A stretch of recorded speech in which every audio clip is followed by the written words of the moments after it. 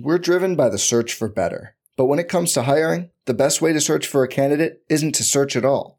Don't search, match with Indeed. Indeed is your matching and hiring platform with over 350 million global monthly visitors, according to Indeed data, and a matching engine that helps you find quality candidates fast. Leveraging over 140 million qualifications and preferences every day, Indeed's matching engine is constantly learning from your preferences.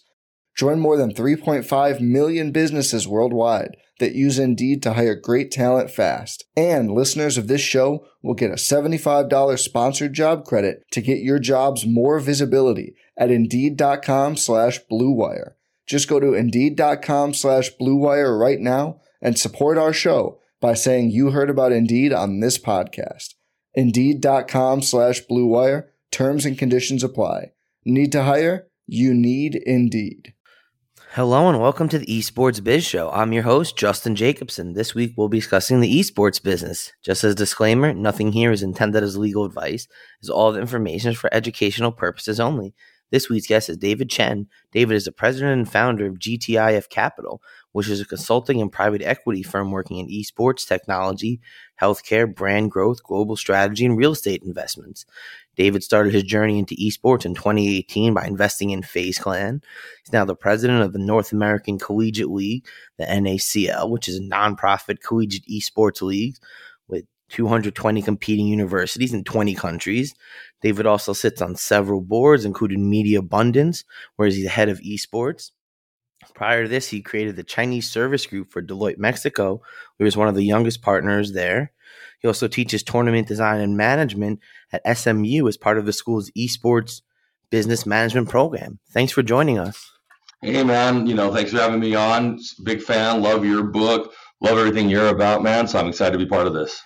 My pleasure. So kind of start, tell us a little bit about your, past esports and gaming experience. How'd you kind of get involved? Was the first game you played? Yeah, it's funny because I look back at my life, I think probably most people, we didn't expect it to be what it became, but it was our dreams as I think young children that we could be doing something that is so significant to us, that gave us stress relievers, that made us feel included, made us feel part of a network and a community, and now it's actually profitable as well. And I think that's where the beautiful part of it is being taken seriously. I had real humble beginnings coming to this country from Taiwan, and at one point when we came to this country, I was actually homeless and eating bugs to survive. And today I can tell you that I invested in FaZe in 2017, and we're on a road to $1 billion IPO. And I think that's a key part of my story, because it wasn't one of those things where I had the best education or the best work. It was doing the right things, meeting the right people, as you and I discussed, at the right times. And despite what all the haters were saying, the truth eventually comes out, and things work out the way they do. And so when I tell you that story, it's because I've been gaming. I had the original Nintendo from Japan, which was a purple one, way back in the day. And I remember playing it and playing Mario. And the first time I ever saw it was my cousin's house. And this was like back in the day, and it was definitely Mario. And then I had the first PlayStation from Japan, which was interesting because at the time you could get bootleg games. I would never advise you this for like $1. And then they switched it off around. I've had probably every console that's ever been made. I'm a real gamer. I'm on Twitch. It's David Chin Panda. I talk about Forbes of Ice while I'm playing Fortnite or 2K. I play a decent amount of games. I like Dead by Daylight. I play Overcooked. I'll play Call of Duty. A pretty good variety that matters and that plays with us. And I really, really enjoy it. And that's kind of how I started in kind of my love for gaming. And then I joined Deloitte in 2005. I didn't finish college. I was a college dropout, and that was a pretty tough circumstance. Both my parents had heart attacks that year. That was my senior year. And Justin, it was my fault because I had been for like 6 years and didn't really learn and educate because I just wasn't mature enough. And so I'm completely an early loss, and I can't figure out my life, and I have no idea what I want to do. And I thought that when I finished college, it was like, oh, you're going to go make something of yourself. Dude, I didn't make anything of myself. I went back home with no degree to save my family's home because both my parents had a heart attack and we're about to lose our house and our business. We had a restaurant. So I started working in the restaurant. I spent 3 years working there, hopeless till 25. And one day I had a call and they're like, hey, we want you to come join Deloitte because they were looking for someone that could speak Spanish, English, and Mandarin. Well, ironically, those are 3 languages I can speak. And I went and applied for the job, and I got the job. And I started working consulting. And Justin, you'll love the story. I was there for like 6 months, and I got fired. And I got fired because I did not understand what I was getting myself into. And there's a big case in point. I couldn't sell ERS and Oracle to a Chinese client or a client at Deloitte because all the decision makers weren't in Mexico, where I was part of the firm. They were in China and Taiwan making decisions. So I get fired. Sucks. It was a little bit political. I was pretty bitter about it. And, I sat around for 2 months and I just gamed. And gaming prevented me from doing things that I probably would regret down the road. It gave me a peace of mind. It basically saved my life at 25 because at this point, I have no money. I didn't finish college. I just got fired from Deloitte. I'm not talking to my parents. I have my girlfriend and I just broke up, and I was playing video games to just decompress. And then an epiphany happened while I was playing. It was, why don't you go back and ask for your job? So I went back, I asked for my job. It took a 60% pay cut, Justin, 60,000 to 24,000. And I did a value-added proposition. I said, hey, if you would go ahead and give me a chance to try this again, but this time I'll make you, $15,000. You only have to pay me 6, which means you profit 11 in 3 months. And if I can't do it, the worst case is you lost 6. So the guy named Antonio Gary, who was the head of Deloitte at the time, said, sure, I'll give you a chance. But I said, the only condition is I want to do doing Chinese business and Asian business, and I don't care what industry and function it is, every industry, mergers, joint ventures, taxes, consulting, whatever it was, I wanted to sell to my clients. And they said, okay. And Justin, in 7 years, I made partner at Deloitte. Right. You just had this get up and go where it's like, you know what? Like, I'm going to decompress, let these games get some of my angst out and throw my Hail Mary. And, like you said, 6 years later, it clearly worked. Right. And it was interesting because what I'm trying to tell anyone that listens to this podcast, whether you're a professional or you're a gamer, or you're young or old, is let's just be very honest. Nobody has it figured out. If everyone had to figure it out, we'd all be rich, happy, healthy, and everyone in our families would be around us. Let's just be very straightforward. Life is throwing so many curveballs. But my point is, from homeless to $1 billion IPO, that's a great story. From not being able to speak the language to speaking 5 languages, that's a great story. From dropping out of college to being part of Deloitte, that's a great story. And then, how I got in the gaming industry was when I was at Deloitte, I had a bunch of nightclubs and bars at the same time. And a guy named Clinton Sparks, who now owns part of Xset, great guy, good friend of mine. And we know each other for 10 years. And he DJed at one of my places. And he said what turned him on was I just asked him to eat breakfast the next day and see if he wanted to. And he said, sure. So we became friends. And for 10 years, we just talked with no intentions besides caring about each other. And one day he tells me about a company called FaZe Clan. I didn't know what FaZe Clan was, but numbers are numbers. So anyone's out there listening to business-wise, numbers are numbers. You can't lie about the numbers. Viewership is viewership. Hours watch are hours watch. You don't understand it. It doesn't mean that those numbers don't exist. They're just real numbers. And when they told me that they had 10 billion views and 330 million subscribers in a year, running so many valuations that I've done, I'm like, what's the minimum? What's the maximum? And I bought in. And that's how I kind of got into FaZe, because I spent 10 years of being in a relationship with no expectations. And one day he hit me up, and how I understood the value of FaZe was because I just didn't care what the industry was. What I cared about was what the numbers were, and the numbers made sense. It was a quality evaluation. And that's how I kind of got into the FaZe part and, this part of esports. Amazing. I think, it's an amazing point that you bring up there where it's like, yeah, maybe certain factors aren't like, this isn't like, okay, you're going to make X amount of dollars by selling this product, because it's not selling a product. And and especially coming from the entertainment world that I came from, you don't know out of overnight you can become a superstar because Will Smith does a dance to your track and now you get 100 million views, and now Atlantic Record wants to sign you because your publishing is worth a lot on YouTube. So it's like this stuff happens so quickly that, like you said, the proof is in the consistency, the numbers, and that's what, as an investor or any business looks for. Every brand that you're talking to, it's, what's their average? It's not about what are they peaking at. It's like, what's they're consistently doing? Because like you said, you can't fake the numbers. The numbers are the numbers, and it lets you kind of understand what you're getting yourself into if you understand what these numbers mean. Like you said, like you have millions upon billions of people watching hundreds of millions of hours of gaming content by these people doing whatever it is, cooking, lifestyle, snowboarding, swimming in their pool, making drinks, whatever it is. But there's engagement there, and you can't just buy that and it's not fake. No, 100%. And that's what puzzles me about people, right? Like, just because you understand crypto or NFTs or the internet or esports, numbers are still numbers. Viewership is still viewership. Revenue is still revenue based. Demographics are still your demographics. People overcomplicate things when it comes to esports because it doesn't make sense because it didn't happen in their era. Well, guess what? That's why it didn't happen, because you didn't understand it during your era. I was one of them. I admit it. There's no shame in that. But to devalue the value of esports in the way it is, that's a big thing. That's a big thing I think people are wondering. A lot of times I talk to like guys who own pro teams, and their biggest grunt is, oh, we looked at this model and it's unprofitable. It's unprofitable because the guys you hire to do this are not guys that care about gaming, that understand the ecosystem. It's the guys who had to get the last assignment and who might know a little bit about it, and you want to put no funds behind it, and therefore it doesn't work. Like, this is a lifestyle. This is a cool factor.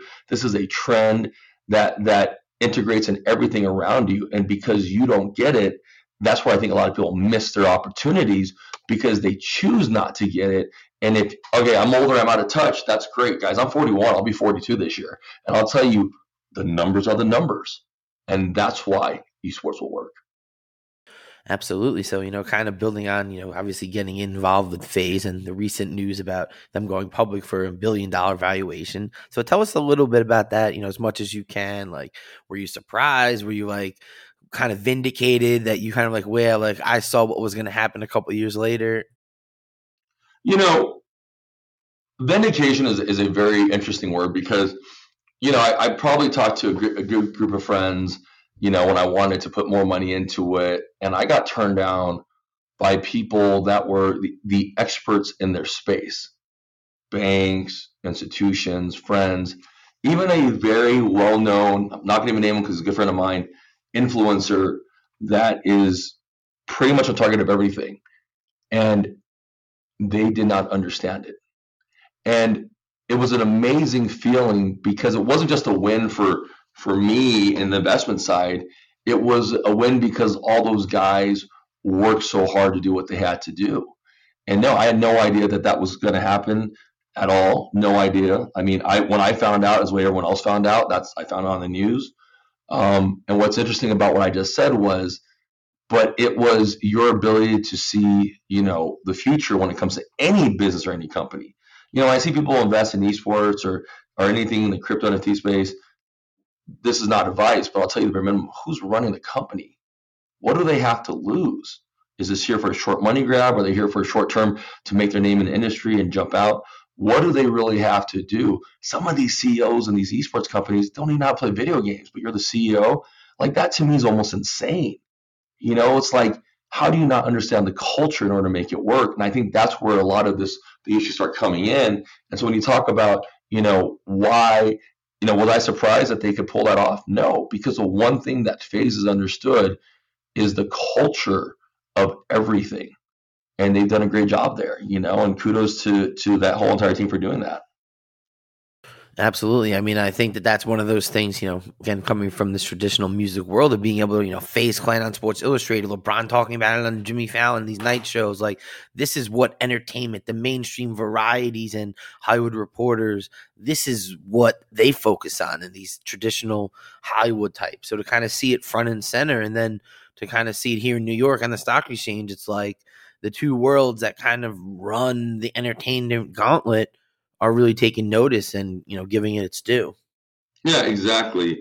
And that's a thing, though. And what's interesting about what you said is, most people had to wait until it was on there. But they're like, oh, well, it's all for kids. Dude, Epic does $380 million a year off of skins. You this Christmas, or whenever you listen to this podcast, you're buying and stressing out to buy stuff for your kids or the youth. They determine how quiet your lunch is, and they're buying something that just looks pretty, which is a skin, not necessarily something that's going to make their player better. And and that's what I talk about cultures and trends, because a lot of companies don't seem to understand that that's the pivotal thing. They can benchmark. Remember, like you got someone crazy like Ryan's Toy Review. This 8-9-year-old kid was making $24 million off of YouTube because he's showing you how to play toys, and you're telling me that these kids who are doing esports and going from there aren't going to make the move? They absolutely will, and they've made the move, and they're already changing the environments. That's what makes esports so exciting. Definitely. And, I think that, as you mentioned, just being able to understand this and being part of the culture where it's like, yeah, like you don't have to be playing League of Legends or Dota 2 every day to be a gamer. And I think that's one of these kind of trends you hear everywhere is like most people are gamers. And if you look, if these CEOs look down at their sons at what's on their phone, they're probably playing Fortnite mobile or, Call of Duty mobile or some game in some fashion. So, that's what the future is. And that's who is coming up and going to be the new consumers and the new desired demographic. 100%, 100%. So that kind of leads to another operation that you're involved in, the North American Collegiate League. So tell us a little about the league. Why was it formed? What are some of the competing schools and games that are involved?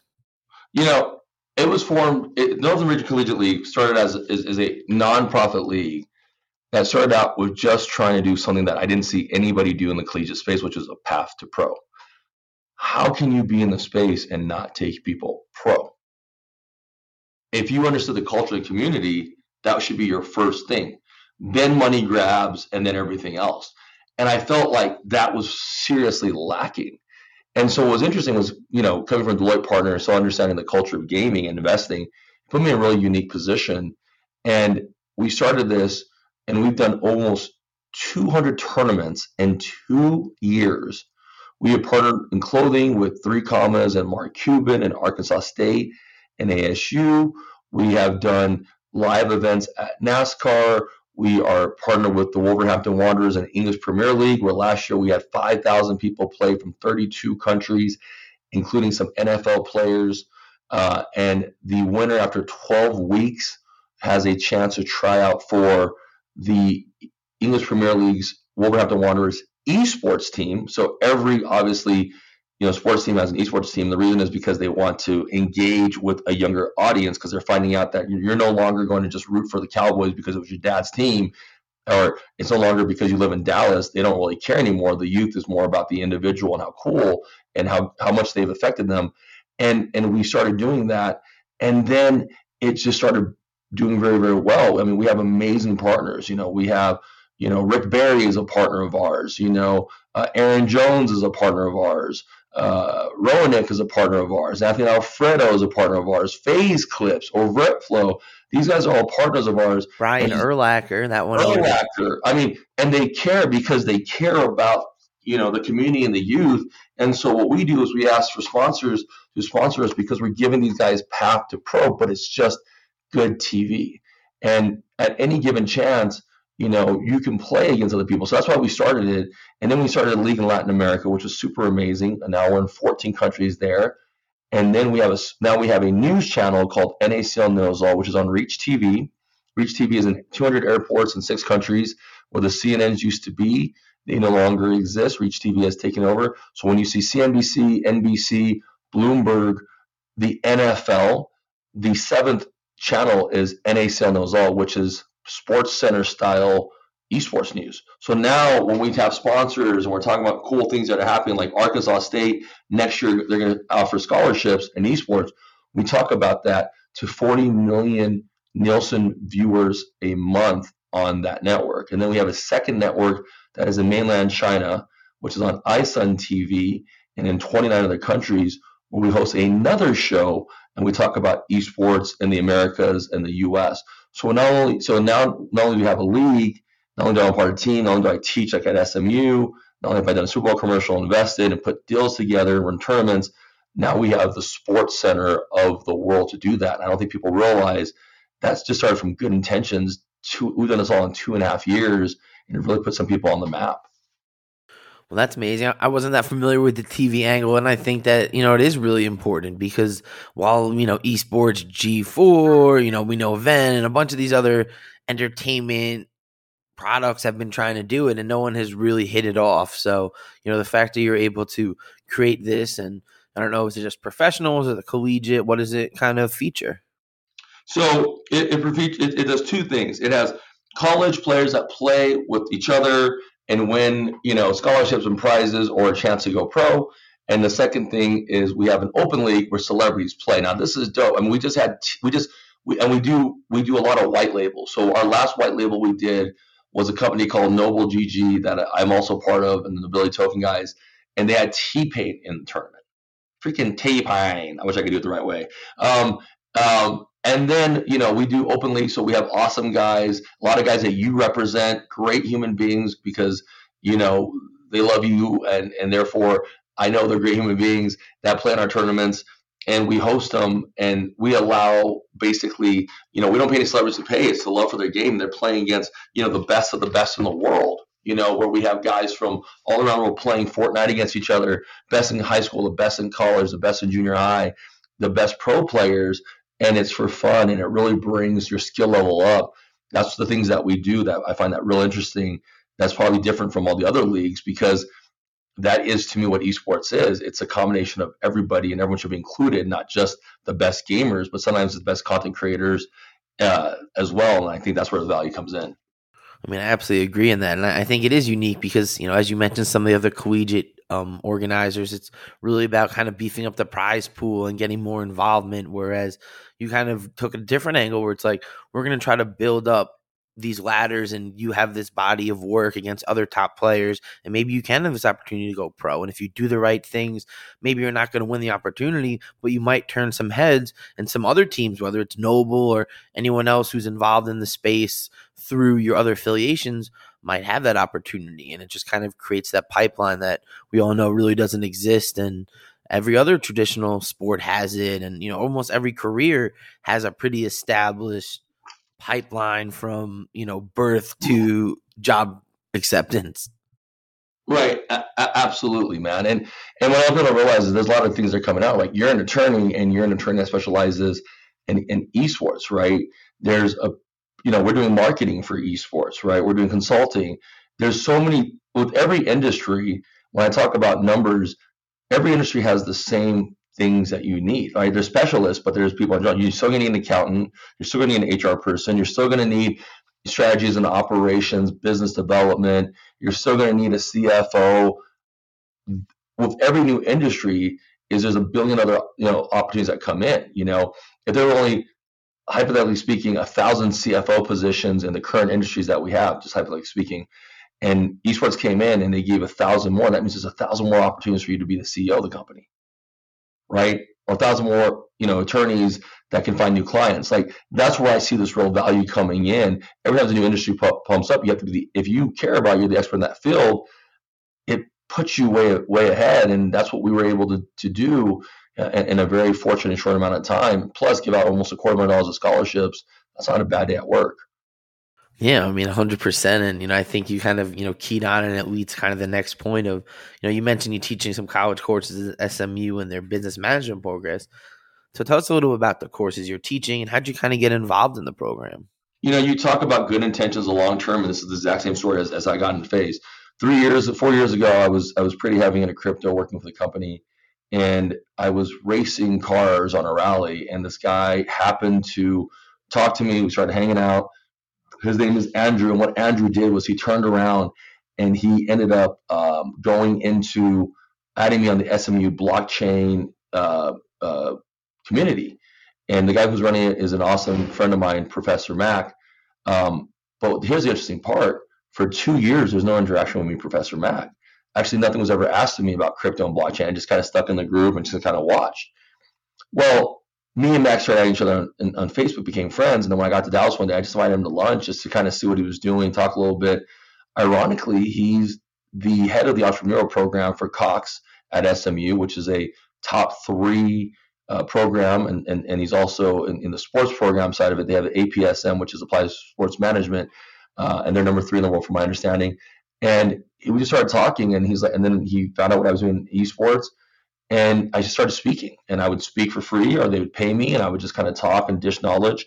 And but through that 2 years of friendship and talking with no intentions, then he just offered me a chance one day to, ask if I was interested in teaching esports, and I said, hell yeah, if I can do that, that'd be great.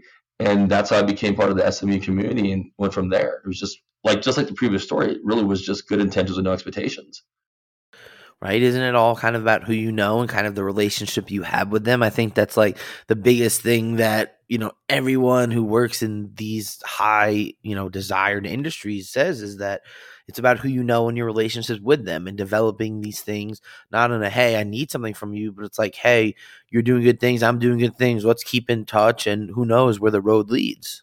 Yeah. And this is where like a lot of, I think the young guys really screw this part up, right? Look, we've all had to go through our man moment to be like the tough guy, or, we're pissed because he was pick on us and now we're doing this and that. Dude, that's not like, to me, then you look at all these guys out there on social media who can talk a good game and make you buy into their company or follow their program or whatever the heck they're trying to sell you. But the question is, well, what did they do before they took your money? Like, you know what I mean? Like, any person, like, I'm a great speaker, you're a great speaker, we could easily do it and go from there. And we have enough like smoke and mirrors. We have enough real things, much as these guys have smoke and mirrors to do things. And what ends up happening is I see the youth getting influenced by that so much. And then there's that toxicity and that masculinity that I think is being so questioned from some people. And we all realize that wasn't the purpose. It's competitiveness. It's feeling people included. It's working with people and accepting them from who they are. And that's where I see the current, state of esports, and that's going to be a pretty big battle. But I also believe for people like you and Clips and Avertflow and even myself that we can shift the industry the proper way. And through that, you develop real love from a community that knows you're genuine, because you and I both know you do something wrong in this community, you're done. And even if you don't mean to, sometimes you just get in a situation that might be out of your control. And as long as you have the good intentions and try to do everything you can to, steer the ship right, like, what else can you do? There are just some people that just don't want to do the right thing, whether it's who they are or they just think they can pull a fast one. And, it taints it for other people that are just trying to do the right thing by people. Right. Exactly. So, yeah, what I thought was really unique about SMU was that it's, an esports business management program. Do you see this as a trend with, more colleges creating business-focused courses and programs? Sure. I mean, if they want to be in the loop, I mean, what's interesting about this is like the entrepreneur programs back in the 90s, right? No one knew what an entrepreneur was. It started becoming cool. And started ranking themselves, started doing entrepreneur, or now it's digital social media marketing. Every university that I've spoken with, talking to behind the scenes, working on, this is much needed. And I'll tell you why. Because if you're not doing it, you're out of the loop. You said the same thing about entrepreneurship, the same thing about internet, and it became a big issue that was behind. What's funny about what you just said is I once had a meeting at Deloitte in Taiwan, and I asked them why we're fourth in that country. And they said in 1990, when the computers in the 80s, when computers are coming out, we didn't think computers would be the real thing. So we never went after those computer companies. Taiwan is responsible for 75% of the computers worldwide. And Deloitte and Taiwan never was able to cover from that. Because you don't see the forecasts and trends, like Blockbuster didn't see Netflix, that was what that ends up taking our competition. So you have people like Full Sail University, who's doing a great job and really doing their esports program, or UCI, and you got your Harvard and you're still trying to figure it out. There's a shift and there's that revolution. And as crazy as you might think that is, you're going to get the best athletes joining universities, just like you had the best athletes joining football, universities, because you want the best viewership and people to watch in. And that's where I think the universities have to come and do the education side of it as well. Definitely. I mean, the D1 schools in general are 100% lagging, behind everywhere else. And like you mentioned, schools like Full Sail University and Shenandoah, and some of these schools are a bit easier to shift than some of these large institutions that are very established in their ways, are able to attract some really quality candidates and will now be on people's list that maybe never heard of them before. School like Maryville, like when I was applying for colleges, I've never heard of it, but if you're looking at esports at a super high level, like that's a place that you might go, where you might be scouted by a top esports team to continue that path to pro, or at least be playing in championships and given the opportunities to win really nice prizes and scholarships. Right, 100%. And I think that's where the interesting part is, right? Because now you're not taking the opportunity than anything else.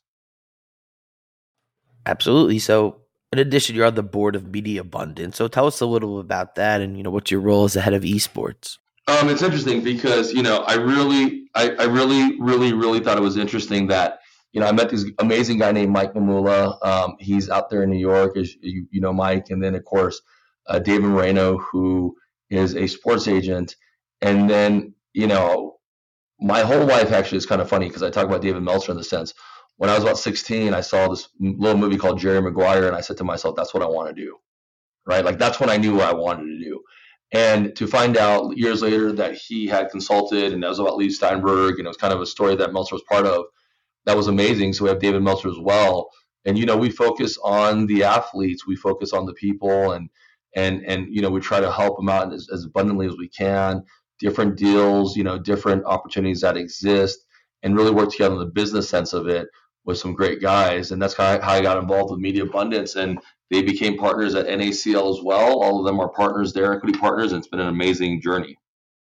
Well, that's awesome. It definitely shows kind of the shift of, traditional dynamics, and kind of, even what I'm doing in my everyday is kind of this intersection of traditional entertainment and sports and the gaming and esports culture, and kind of everyone wanting to go from one side to the other. Right, exactly. So what's kind of your advice for anyone trying to work in the esports business and kind of, trying to get in? Be humble. The youth that comes in, I know there's an assessment when you get out of college that you think you deserve this much and that much, and you do, but there's also guys who have the same thing and 10 years of life experience. So you have to get yourself in the door, and that's the sacrifice, and I understand this because, I want to kind of relate this to my story about Deloitte and I became a partner. The reason I became a partner, Justin, is the CEO of Deloitte had changed. I was a director. There was a guy that was there. One day, my assistant told me, I was in Mexico City, that our CEO was flying to Ciudad Juarez in Mexico. And I told him, I said, well, what time is he flying in? She said, no idea. So I bought every single freaking airplane ticket from 4:00 in the morning till I don't remember what time it was, to run into our CEO at the airport to tell him what I did. When I did that, and I ran into him, and I started talking to him, and I did that sacrifice and that investment, I was a partner 3 months later. You have to sacrifice and intern and learn and show your character to get paid good money. Not your talent, your character. Your talent will come, I think, shortly after, and you have to be part of it, because nobody wants to invest in something and someone that 6 months later is going to be your competitor, or a year later you're stealing ideas. That's why the character is so important. And your talent can be everything, but if you don't work and you're lazy and you don't have consistency, it's still not going to work out. And ingenuity. If you're a little bit older and you want to jump in, you have to really understand the culture. Remember, I'm 41. I understood it. I think I understand it pretty damn well. You have to really assess. But both things require the most important thing, which is humility and checking your ego. And I think a lot of people, when they do new industries, because I'm an ex-manager part of Deloitte, that doesn't mean anything in the esports world. It does when I talk to corporate people and the big corporate execs and C-level execs. But when it talks to the gamers, they don't know what the hell that is. They want to know that I can game, and they want to know what my kill to death ratio is and how I can do it. You have to assess and be part of it. EQ is so important in any industry, especially in esports. And the most important thing is, like you said, giving a damn about people. I mean, they can sniff out bad guys all the time. Don't look at them as lesser than, look at them as equal. And for the youth, it's the same thing too. Just because they're older, yeah, they don't understand your current industry, but guess what? If they were born the same time you were, they would probably blow you out of the water, because they're the CEOs of industries themselves. So it has to be a humility thing and a commitment to yourself. How bad do you want it? Would you have bought every single ticket when you were already a director at Deloitte, when you should have been a partner 2 years before, to try to meet the CEO for 15 minutes? I did. That's why I did it. That's why I made it. So I'll always make it because I will just simply do more sacrifices and put my ego aside than most people.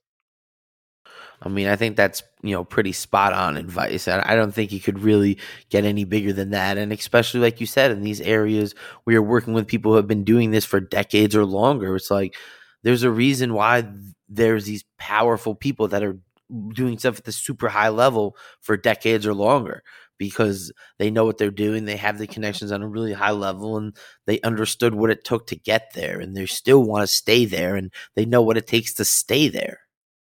Exactly. And I think that's where it's really interesting, right? And you want to, like, there are 30-year-old CEOs and 25-year-old CEOs, and that's amazing. But the only difference between me in my 20s and my 30s and my 40s is I just am very aware that I can't. When I was in my 20s, if I had 10 things to do, I would do 14 things.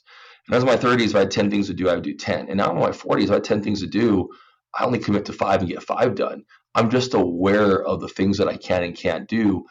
But that's where you need people like that to partner with you if you're a youth, because they give you a reality check because they've already gone through it in life. It's like your parents telling you not to put the fork into the electric socket, and you're like, you do it anyways. That's not the way of learning. That's the way of being an idiot.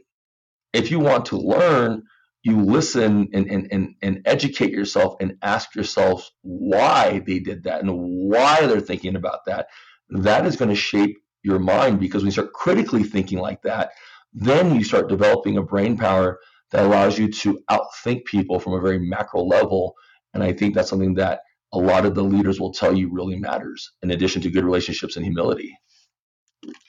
Well, I think everyone out there, all my listeners, are going to definitely have to play this on rewind to kind of get the knowledge that you drop. So it's definitely kind of bring this towards a conclusion. So what's the future for the NACL? What, the short term and the long term?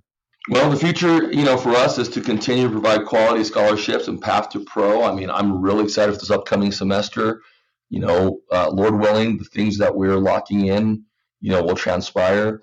And there's a path to pro, not just playing, but in development, tier 3, tier 2, tier 1 orgs in different countries. That matters, working with certain universities, giving high school kids a chance to try on our combines, to try out for college teams to try out for our combines, to try out for pro teams. You're going to get the biggest and the best. And we're looking for sponsors, looking for guys who care and it's going to help their business. But we're also looking for the right sponsors. And that is what makes us so more different, because it has to help in the community, or else we won't do it. Well, I think that sounds amazing. It's definitely sorely needed. The right people kind of building this path from high school to college and to the pros and kind of everything in between. And who knows, maybe there's, some of the brand consulting and strategy, being able to actually teach these kids how to engage properly on social media and Twitch and Twitter, and to be more valuable to, especially the non-endemic brands that are looking for someone who has some personality, can speak on air, and, kind of in my daily business, like that's what I look for. And that's kind of what I always say. It's like, it's good that you're gaming, but what else? What else makes you unique? Your imagery? Do you wear a hat? Do you wear cosplay? Like, are you this great MC, or are you just really hyper and loud and exciting? Like, what makes you you? And understanding how to develop that, and that's what gives you longevity. You look at these Forbes list of who's making the most money. It's these content creators, these streamers, these people that are literally just going on stream. I always use this as an example of, Nick Merckx had 60,000 people watching him lift weights in his first workout stream. Like, I can't fathom that as someone who's done, big events and stuff. 60,000 people watching a dude in a hoodie, not even in a wife beater, not even shirtless, anything else, not even with a celebrity trainer, just a dude shrugging dumbbells in his basement, had 60,000 people watching. That is just mind-boggling. But it's the personality, it's the swagger, it's the flair, it's everything that's beyond the gaming prowess, and being able to kind of teach them that at, any talent at an early age, and kind of instill that early on, I think is a benefit. Yeah, 100%. Like, it has to be the coolness and the reality and the real factor. And that's what people don't seem to understand. Like, and you're 100%. What is your brand and what is your image? And, when I tell people this is the most, for the traditional gamers, I'm going to tell you something that's going to blow everyone's mind. I say, who's your favorite player in FaZe? And they start rattling off a list. And 90% of the time, it's the content creators. It's not the top guys who are playing, it's the content creators. Now, that doesn't mean the top guys who are content creators can't play. It means that's the for the factor. And that's the difference. 100%. So, what's kind of the future for Media Abundance, some of the stuff you're trying to do there? I think we're going to continue to look into integration and esports and metaverse and crypto and NFTs, and continue to explore and develop relationships and continue to develop the industry with an abundant way that can help people and make money as well. Amazing. So, thank you so much for joining us. This was extremely insightful. So tell everybody where they can connect with you. Yeah, you can follow me, Twitter, Instagram, David Chen Panda. Twitch is David Chen Panda. That's pretty much it. That's the brand. So hopefully, especially you, Justin, this time you start seeing a Panda, you got a Panda Express. Now that I've told you this, you're like, you always think about me. It was a branding thing. It works out, and that's where you can find me. Yeah, definitely love me some Panda Express. So, had more of that in law school, as it was one of the only things there. But, anyway, thanks everybody again for tuning in, and make sure to follow me on Twitter, Justin J ESQ, and check Apple Podcasts for all our past episodes.